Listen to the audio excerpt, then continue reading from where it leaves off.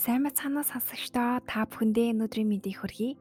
Мөрөөдлийн Монгол подкастын блогер Тэмүүлэн байна. Өнөөдөр та бүхэндээ одоо цаг тийм чухал гэж юу? Би ирээдүрөө яваад завгүй байна хэмээх блог постоо подкаст хэлбэрээр хүргэж байна. Хүлээн аван сонсноо. Одоо цагт болоогүй зүйлийг бодож төсөөлөх чадвар зөвхөн хүн төрөлхтөн заяасан. Энэ чанараа ашиглаж хүн өнгөрсөн туршлагаасаа суралцж ирээдүгөө төлөвлөж чаддаг.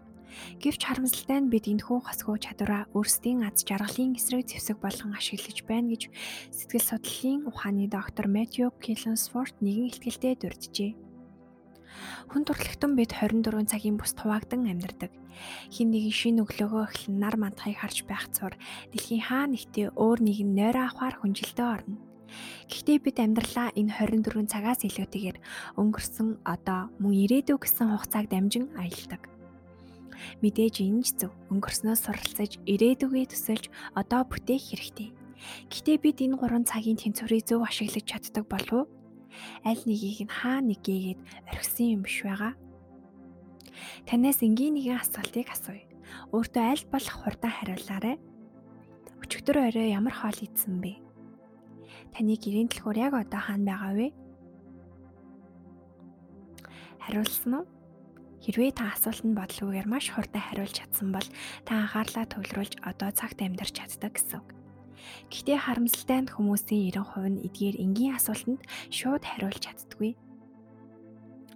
Бид өөрсдөө одоо цагийг мартсан бас бидний амьдарч буй нийгэм асар хурдстайгаар хөгжсөөр түүнд их цагийг гаргаж амжихааргүй болгожээ. Өдөр бүр маш олон зүйлийг богино хугацаанд хийх шаардлага гарч амьдралын алхам бүр хурдсаар байгаа учраас хийж буй үйлдэлтэд анхаарал хандуулах боломжгүй болжээ. Энэ их ажлын хажуугаар өнгөрсөн алдаандаа харамсаж ирээдүйдээ санаа зовдөг. Ингэснээрээ одоо цагийг гээж орхидог.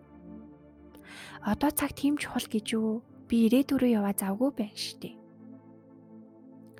Хүний тарих тоо томшгүй мэдрэлийн судлалуудаар биетэйгээ холбогддог. Бие махбод сэтгэл санааны цочрол таагүй байдлыг мэдрэх үед мэдрэлийн систем тарих руу анхааруулах дохио илгэнэ. Тарих мэдээллийг хүлээн аваад бие махбодод түгшүүрийн дохио зарладаг. Үүний үр дүнд стрессийн даавар ялгардаг байна.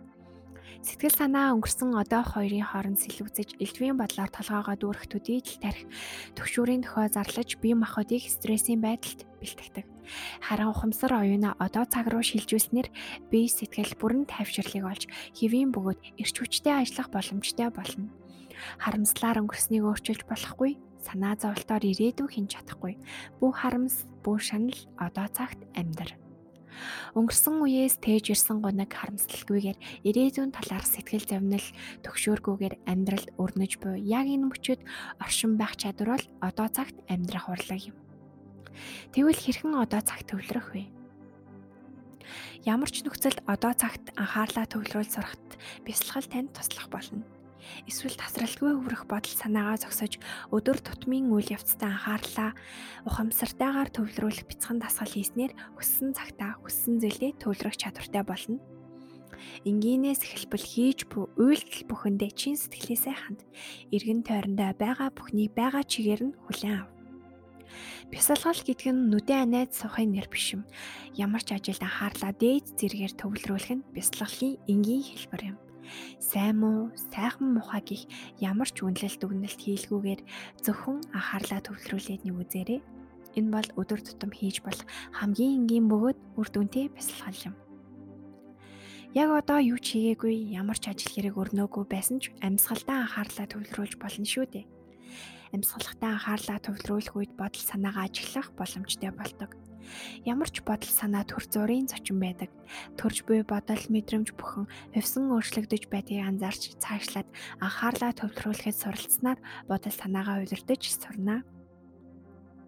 Одоо цаг төвлөрөхөд тань тус болох дасгаллуудыг хэрэгжүүлж үзээрэй гэж санал болгож байна. Ингээд ихнийх нь өдрийг зөв эхлэх өглөөний дасгал. Сэрсэн даруйда өнөөдөр хийх ажил тохиолдох үйл явдлын талаар санаа зовхын оронд өөрийнхөө бие махбодыг хөлийн үзүүрнээс нь эхлэн хүсний үзүүр хүртэл мэдэрч талархаарай. Магадгүй орой унтахтаа ч энэ дасгалыг хийж өөртөө талархаж болох юм. Ингээд хоёрдугаарт нь хамгийн чухал ажил хэмээх дасгал. Нэг дор нэг л үйл ажиллагаанд бүрэн төвлөрөхийг санал болгож байгаа хэрэг. Ямар ажил хийж байгаа хэсэг нь хамаагүй тухайн ажлыг энэ хорвоогийн хамгийн чухал ажил мэт хандаж тухайн ажилдаа бүрэн ач холбогдол өгнө гэсэн үг. Хамгийн энгийн хогоо асгаж байна гэдг нь гэр бүлийнхээ хамгаалан тухтай байдлын төлөө хийж байгаа тун чухал ажил шүү дээ гэд нэг төсөөлж үзээрэй. Гэт дараагаар нь чихээрээ биш зүрхээрээ сонсох тасгал. Хэн нэгнтэй ярилцах үед бие махбод түүний дэргэд байгаа боловч оюун санаа өөр газар байх тохиолдол байдаг. Ярилцаж буй хүнийхээ үгийг сонсоогүй байна гэдэг одоо цагт биш өөр цаг хугацаа орон зайд оюун санаа хэсүүчлэн оцсныг хэлтгэн. Эсвэл тухайн хүний ярьж буй зүйлийг шүүмжилж буруутгаж үгүй бол дараа нь өөрийнхөө ярих хэлж хүлээн хариултаа бэлдэж байж магадгүй. Бусдыг чин сэтгэлээсээ сонсоход тэд тань талархаж эргээ таныг ч сайн ойлгох болно шүү дээ. Хоолндоо анхаарлаа төвлөрүүлэх тасгал.